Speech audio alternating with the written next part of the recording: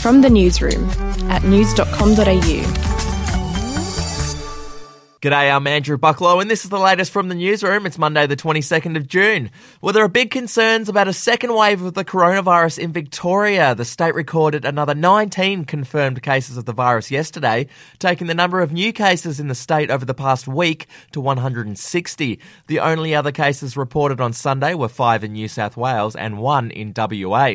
The Victorian Premier, Daniel Andrews, has blamed the spike in cases on large family gatherings and people not following social distancing measures. As a result, restrictions are again being tightened. Home gatherings in Victoria are being limited from 10 people to just 5, while outdoor gatherings have been restricted from 20 people down to 10 people. Those restrictions will stay in place until at least July 12. Overseas now, and British police have announced they're treating a stabbing spree in which a lone assailant killed 3 people in a park in Reading as an act of terrorism.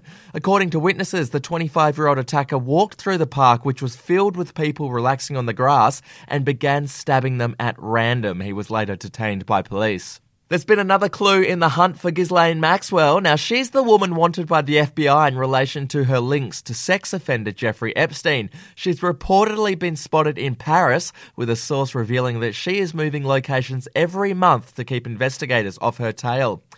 And Julian Assange's fiancée has raised concerns about his health and pleaded for the Australian government to help return him to his family. Stella Morris, who has 2 children with the WikiLeaks founder, told 60 Minutes that Assange is in bad shape as he continues to fight extradition to the US to face 17 charges of violating the US Espionage Act. Have a listen.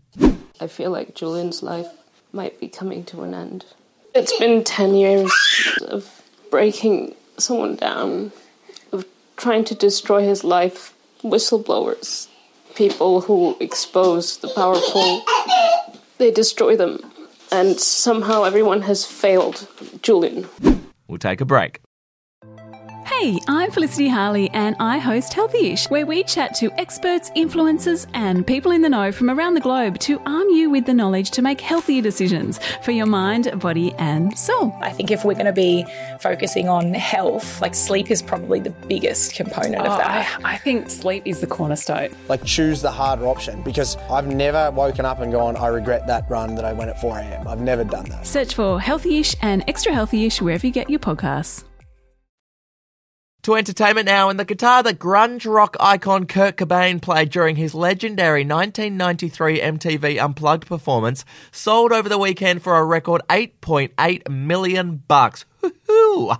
The guitar from Nirvana's career-defining performance in New York sold after a bidding war to the founder of Rode Microphones. Now, the buyer said he plans to display the guitar on a worldwide tour, with proceeds going to benefit performing arts. What a great idea. Finishing with sport, and it's still unclear how Essendon player Conor McKenna contracted the coronavirus. Yesterday's game against Melbourne was cancelled after it was revealed McKenna had tested positive on Saturday. Now, before the test result came through, McKenna mingled with multiple teammates at training. Club officials are now looking back at video from the session to see which players will be required to isolate from the club for 14 days. AFL CEO Gillon McLachlan has warned clubs to take coronavirus policies seriously and not to get complacent. Have a listen. There's a reminder to our own clubs, supporters, to the wider community that we are not through this crisis. We all need to continue to follow the government guidelines and do the right things to keep ourselves, our families and our communities safe.